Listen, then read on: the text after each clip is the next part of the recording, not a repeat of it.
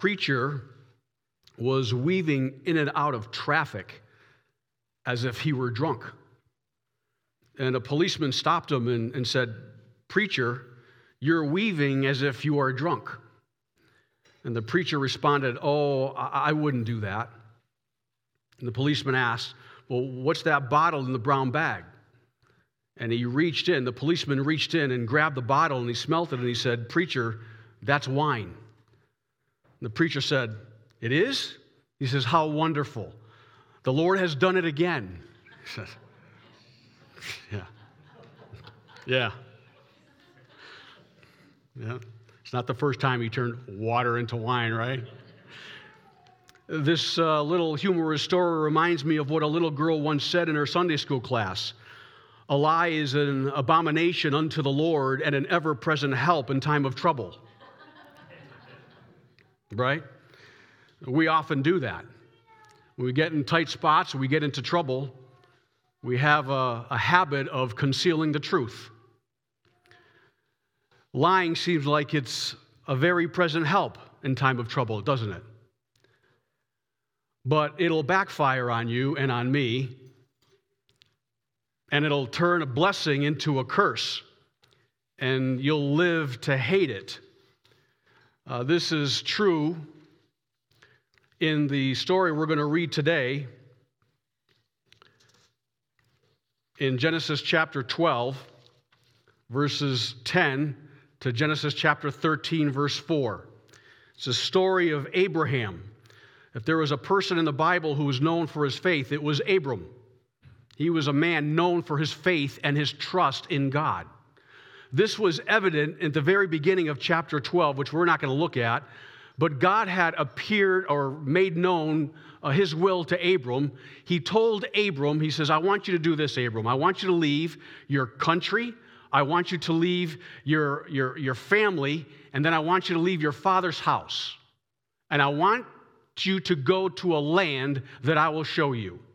There I will make you a great nation. I will bless you. I will make your name great, and you will be a blessing. I will bless those who bless you. I will curse the one who curses you. And in you, all the descendants, all the peoples of the world will be blessed." And Abram goes.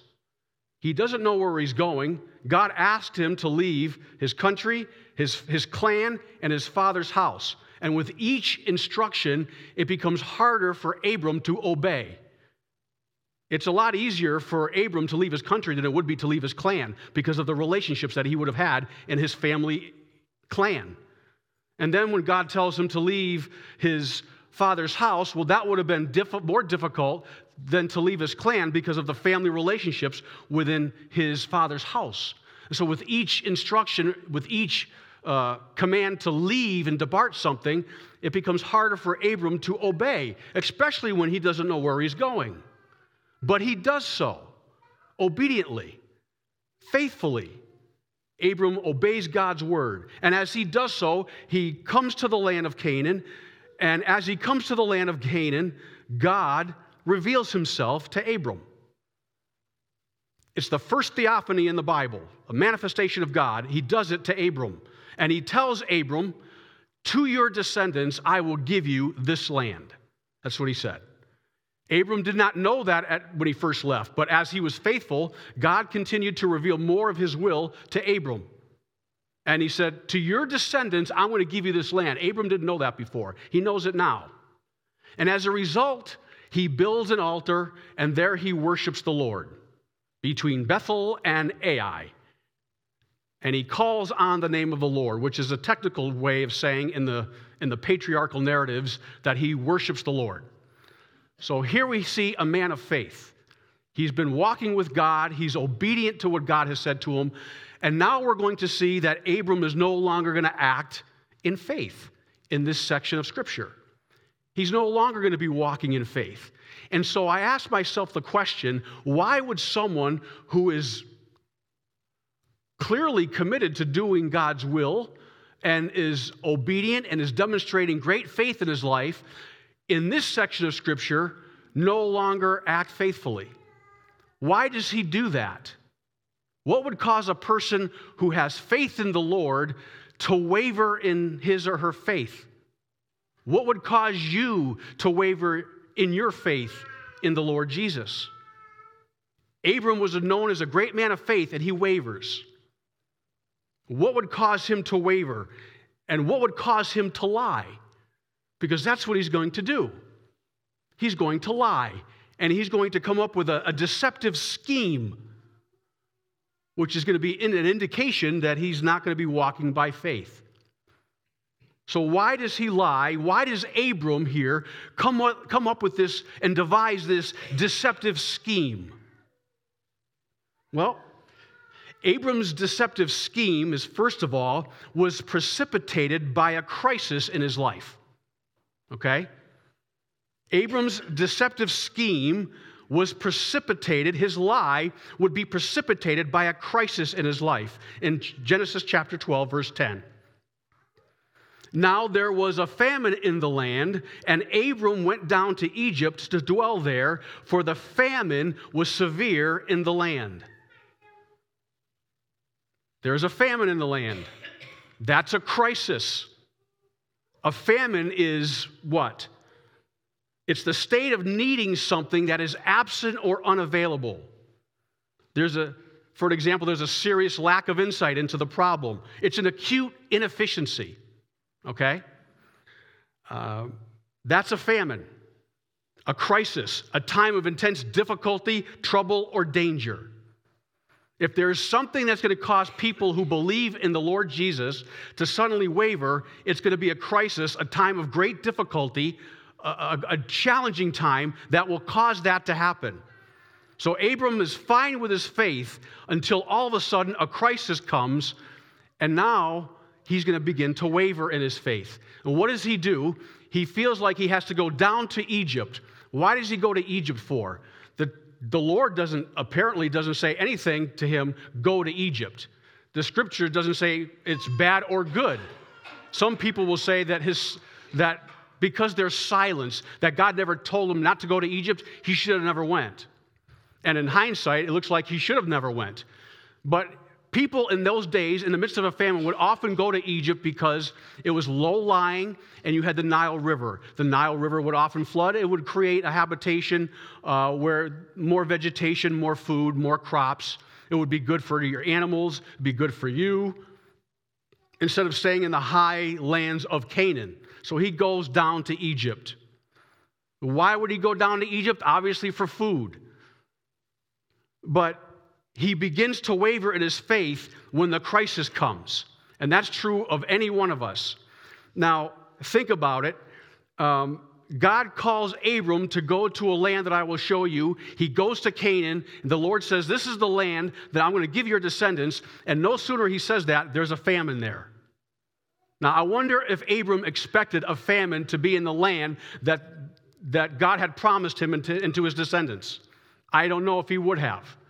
It seems rather strange. I think if I was Abram and God told me to go to a particular place and I'm going to bless you there, and as soon as I get there, I'm in a famine, a severe famine, I would begin to question whether or not, can God really provide for my needs? Maybe I have to go down to Egypt and provide for my own needs. If, back in those days, gods were known to be rulers of particular geographical locations. And if God brought me to a land of promise, and now that land of promise is barren, well, maybe God isn't as powerful as I thought he was. So I'll go down to Egypt and maybe try to manage my life my own way, and which we're all tempted to do.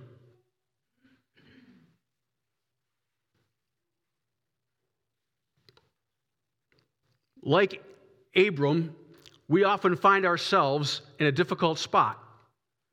And it's the crisis, the intensity of our situations in life that can cause us to question God and his faithfulness towards us, and will tempt us to take the reins of our own lives ourselves. We'll do it my way. So that is going to precipitate his lie, is that he's in the midst of a crisis. And it causes him to go to Egypt, okay? Now, his lie and his deceptive scheme is based on some elements that we see in his life when he goes close to Egypt. The first thing I want to notice to share with you about his deceptive scheme is that it was based on what he saw.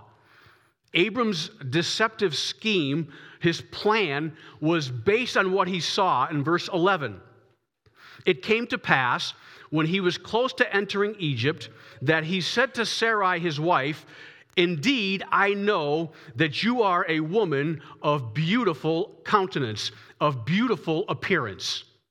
Now there's Abram walking to Egypt. He's going to Egypt, and he knows something about Egypt, the culture. He's going there as an immigrant. Doesn't have any protection. It's just him and his wife and whatever he has, okay? And he knows that the Egyptian culture viewed divorce as the worst of sins. It was a transgression that the people in that culture in Egypt would not do, and Abram's aware of it. And so when he gets close to Egypt, he's paying attention to his wife's physical appearance and notice that she's very, very beautiful. What's interesting is that she's 65 years old here, around that time period. And you say, come on. Really? 65 years old? Well, it's true that you can be beautiful physically at 65 years old. You can. You can. I'm not saying it can't happen. People say it can happen. I looked at a photo yesterday of Chrissy Brinkley, and she's still pretty at 66 years old. But, so some people get caught up on that. But, I think we need to remember that in that culture, beauty had other factors that were incorporated into it than just simple physical beauty, okay? And so we think of beauty and we just think of physical appearance. And of course, Abram was focused on her physical appearance. But there were other factors as well that makes a person beautiful. But here, Abram was focused on her physical appearance. And what he's doing is the exact opposite of what it says in 2 Corinthians 5:7. What does it say there? We ought to live by faith, not by sight. Abram is walking to Egypt with his wife, or maybe riding on a camel or whatever, and he's walking by sight, not by faith. If he's walking by faith, what difference does it make what she looks like? It doesn't matter. But he's walking by sight, not by faith. And he's focused on her physical appearance as he goes. Number two, his deceptive scheme was motivated by his fear. Verse 12, therefore it will happen, he says, when the Egyptians see you, that they will say, this is his wife, and they will kill me, but they will let you live. He's concerned about what they're going to do to him once they see her. Because they have such a high regard for marital faithfulness, if they see her and they find out she's married to him, well, they won't commit adultery with her. They'll just kill him and take her. So apparently they didn't think too high of murder. But they did with adultery. But we see that he's fearful. He's afraid that they're going to kill him. Well, if he believes in God and his word, and God's word to him was what? You're going to have many descendants. In this land of Canaan, I'm going to give you many descendants. Well, apparently he's not taking God at his word, because if he really believed that God was going to provide for him an heir, then God would have to keep him alive. But he doesn't think so, apparently. And he's afraid. He's, again, not walking by faith, but by fear. And thirdly, we see in verse 13, Abram's deceptive scheme was centered on self-preservation, self-centeredness. Verse 13, he says, please say you're my sister. There's your lie. Hide the truth. It was a half-truth because she was his sister, half-sister. So it was a half-lie. Please say you're my sister, that it may be what? Well with me for your sake. and that I may live because of you. He's focused on himself. He's not worried about the consequences of his wife and how she feels. Now, the text doesn't say how she was thinking about all of this. Many believe that she was complicit because she doesn't say anything. She goes along with it. And in that culture, what was a woman going to do? For her to survive, she had to be with a man. And so we see here that Abram's deceptive scheme was based on what he saw, it was motivated by fear, and it was focused on the self. And whenever we find ourselves in the midst of a crisis, that's exactly what we are tempted to do. We no longer walk by faith. We start focusing on what's going on around us. Isn't that true? Peter did the same thing when he wanted, Jesus commanded Peter to walk on the water. Come to me. And as soon as he started getting his focus off of his Lord and on his surrounding storm around him, down he went. That's what we do. We're just like Abram. We get into a crisis. God may test our faith in the crisis, and oftentimes we respond just like he does. We focus on what we see, we become fearful, and then we get focused on ourselves. And other people around us become secondary. It's almost like just a natural response. It's just what we do. We're broken people. So we're just like Abram. This is how a person who is a faithful person becomes unfaithful. Whenever we get ourselves into a bind, this is oftentimes how we respond. And how many of us have never lied before?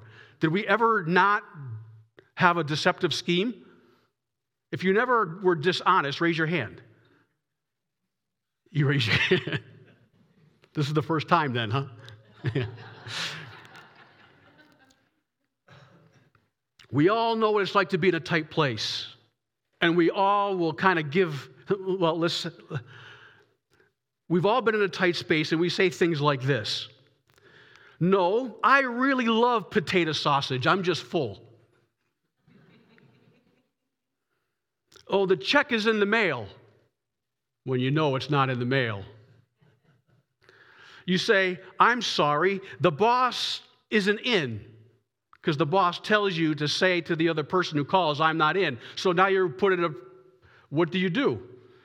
Do you do what the boss tells you to do, or do you lie to your boss and say, oh no, here's my boss? Right? What do? I'd love to come to your daughter's recital. I just have a funeral that's a month sometime. No, I'm not sleeping during the sermon. I'm just resting my eyes. I hear that all the time. Just resting your eyes. Or you could say like the pre-world, my speedometer must be off, I guess, right? But this is what we do. When we're put in a tight spot, we're not always honest. This is what Abram is teaching us. This is what he's illustrating for us. He lies and becomes unfaithful and was dishonest.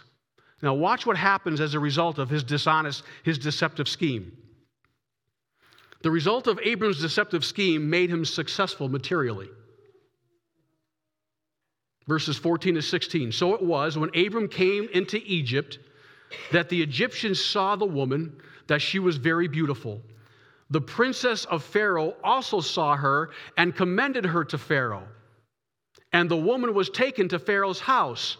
And he, the Pharaoh, treated Abram well for her sake. And he, Abram, had sheep, oxen, male donkeys, male and female servants, female donkeys, and camels.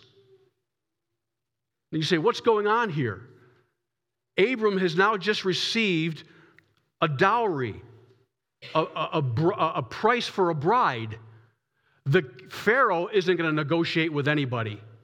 For you see, why would Abram, first of all, say, she's my sister? Why would he even make that up? What would be the significance and the purpose of saying to the Egyptians, oh, tell the Egyptians you're my sister? What does he gain from that?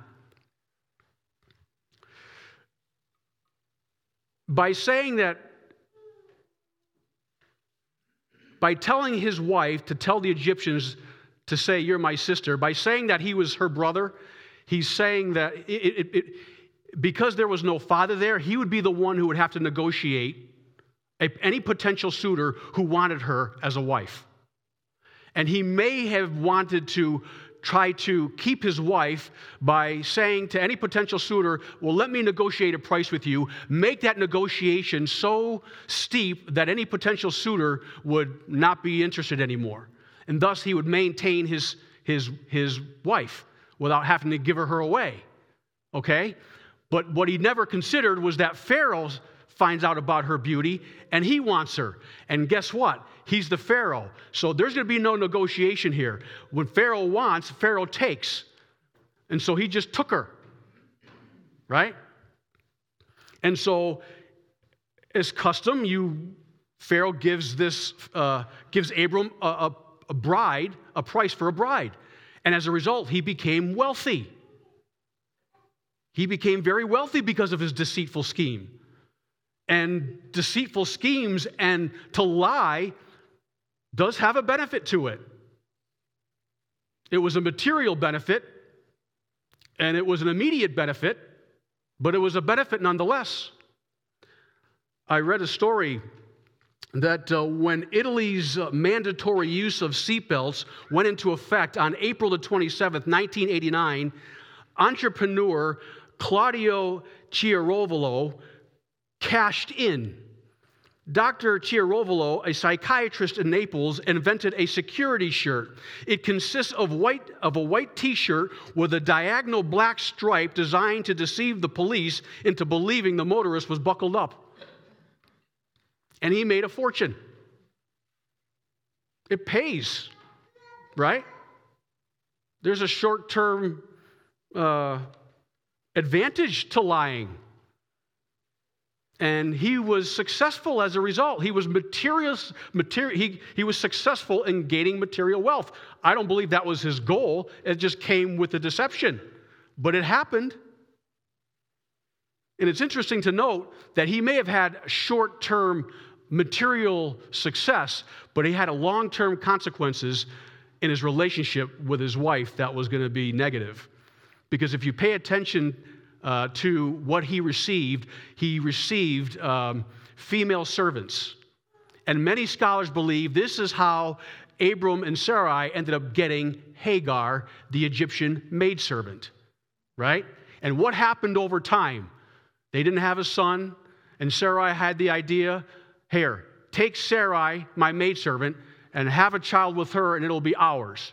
And what happened? They ended up having a child. Abram and Hagar had a child, Ishmael. And what happened when Ishmael was born? There was jealousy between Sarai and Hagar. And Sarai went to Abram and said, it's your fault. All of that strife resulted because of a lie that Abram told his wife when he told his wife to tell the Egyptians, you're my sister. That's what happened.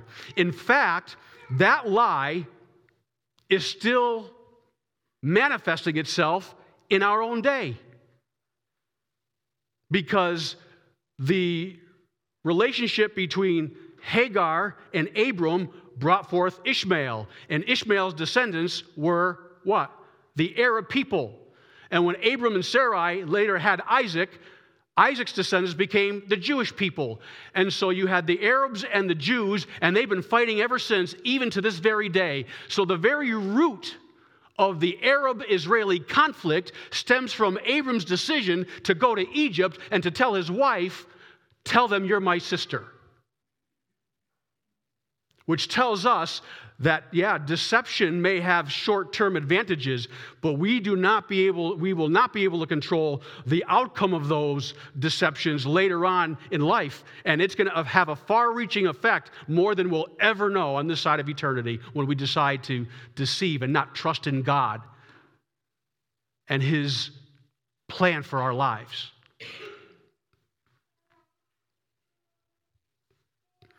So, the immediate result of Abram's deceptive scheme made him successful materially. Next, we see that the result of Abram's deceptive scheme made him unsuccessful spiritually. Verses 17 to 20. But the Lord plagued Pharaoh and his house with great plagues because of Sarai, Abram's wife. And Pharaoh called Abram and said, "What is this you have done to me? Why did you not tell me that she was your wife? Why did you say she is my sister? I might have taken her as my wife. Now, therefore, here is your wife. Take her and go your way." So Pharaoh commanded his men concerning him, and they sent him away with his wife and all that he had. Did you hear what happened? Pharaoh is rebuking Abram. What was God's initial promise to Abram? You will be a blessing. You will be a blessing to people all over the world. In you, the whole world will be blessed. Let me ask you this. Was Abram a blessing here? No, he was not. It was because of Abram that the Pharaoh was cursed. Abram's testimony was terrible. He gave a bad testimony and a bad witness concerning the God who called him out of his homeland. Pharaoh was rebuking Abram's ethical behavior. Why did you lie to me? Why did you say that she was your sister when she was your wife the whole time? You lied to me. You had a pagan king rebuking Abram, God's servant. And whenever the people in this world out there look at us who are Christians and are rebuking us for our conduct, there's something wrong with us spiritually. Isn't that true? This is what happens when we have deceptive schemes. This is not easy for Abram because all of this was as a result of a crisis being put between a rock and a hard place. God wants to test Abram and to grow his faith.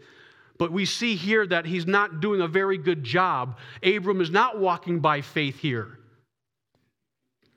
And it's a challenge for all of us that when God tests us and we face the famines in our lives, how are we going to respond in the midst of it?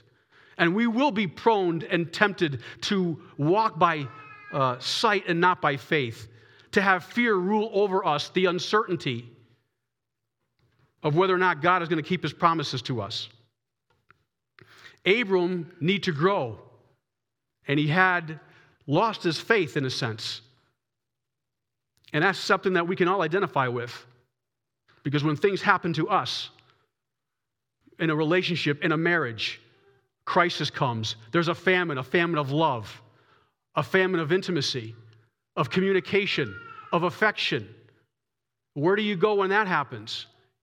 You start looking outward. You get all kinds of ideas in your mind, and before you know it, you're walking away from the Lord. And famines come to all of us. But here we see Abram, a man who has a long way to go with his faith and his trust in his God. But what does this teach us about our God and our relationship with him? There's two things I just want to point out. Number one, that when we lose faith in times of difficulty, God will still be faithful to us no matter what. God will still be faithful to us even when in the difficult times and we find it very difficult for us to trust in him. God will still be faithful. Did you ever ask yourself why he plagued Pharaoh? Why does God plague Pharaoh? Why does he plague him? I mean, it seems like Pharaoh's getting the raw end of the deal here. He was duped by Abram, right? I mean, it wasn't his fault. Abram was dishonest with him. So why is he plaguing Pharaoh? Well, what was God's promise to Abram? You're going to have descendants. Your descendants are going to have land. And because Pharaoh had taken Abram's wife, how is he going to have children? And the only way that God's promise to Abram will be kept, God's word will be kept, is if Pharaoh gives his daughter back. Gives Abram's wife back. That's the only way. And so he plagues Pharaoh to make sure that Pharaoh will return his wife so that God's word will be kept. God plagued Pharaoh in order to ensure that his promise to Abraham will be fulfilled. Because if God's word is not fulfilled here, then anything he says in the rest of the Bible is irrelevant, because God's word can't be trusted. God operates in this way to ensure that his word will always be faithful, that his purposes will come to fruition. And this tells me that even when God's people are unfaithful in times of famine, in times of great difficulty, God will still be faithful in spite of our unfaithfulness. And we see that in the life of Abram. Abram was not faithful, but God will remain faithful. And we see that in how he dealt with Pharaoh. Secondly, when we lose faith in times of difficulty, God will give an opportunity for us to start all over again. Chapter 13, verses 1 to 4.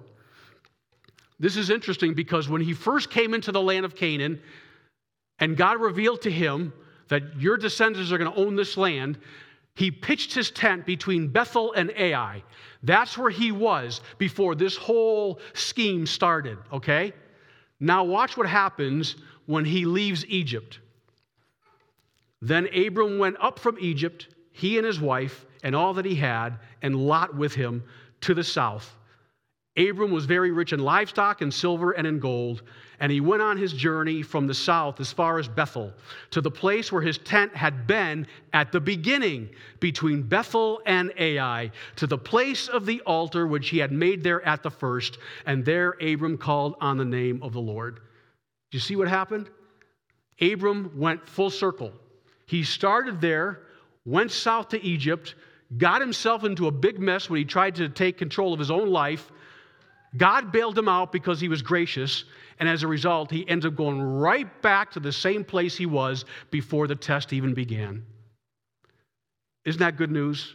That even when we falter in our faith, God is giving Abram a do-over, a fresh start. So even though we may falter and fail in our walk with our Lord, especially during times of great testing and trial, God will always allow us to come back and start over again.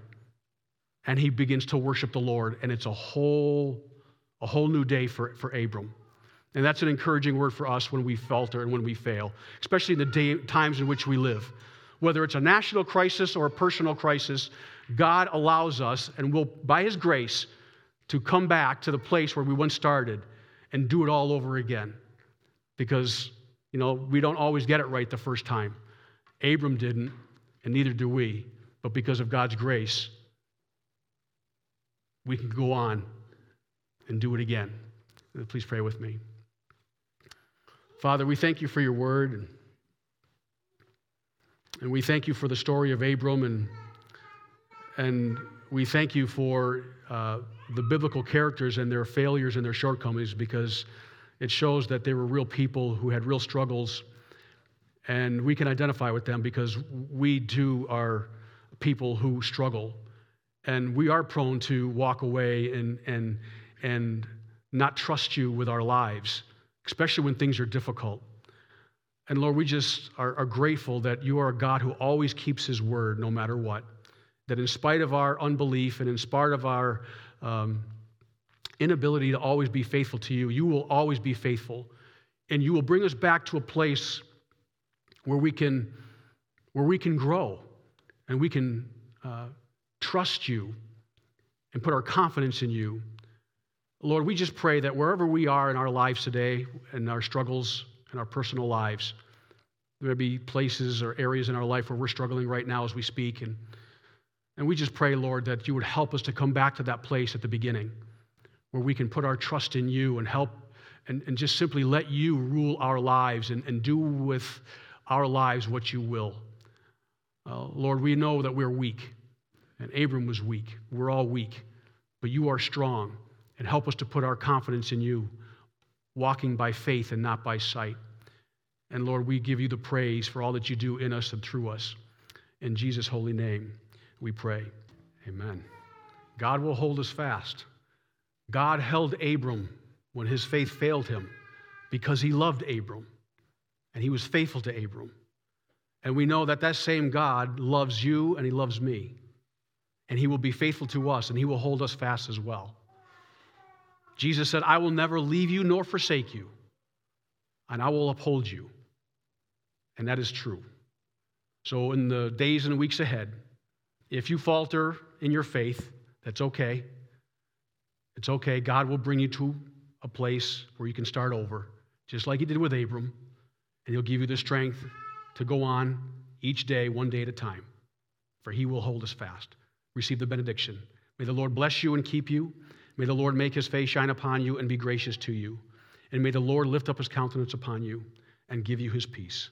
Go in peace. Amen.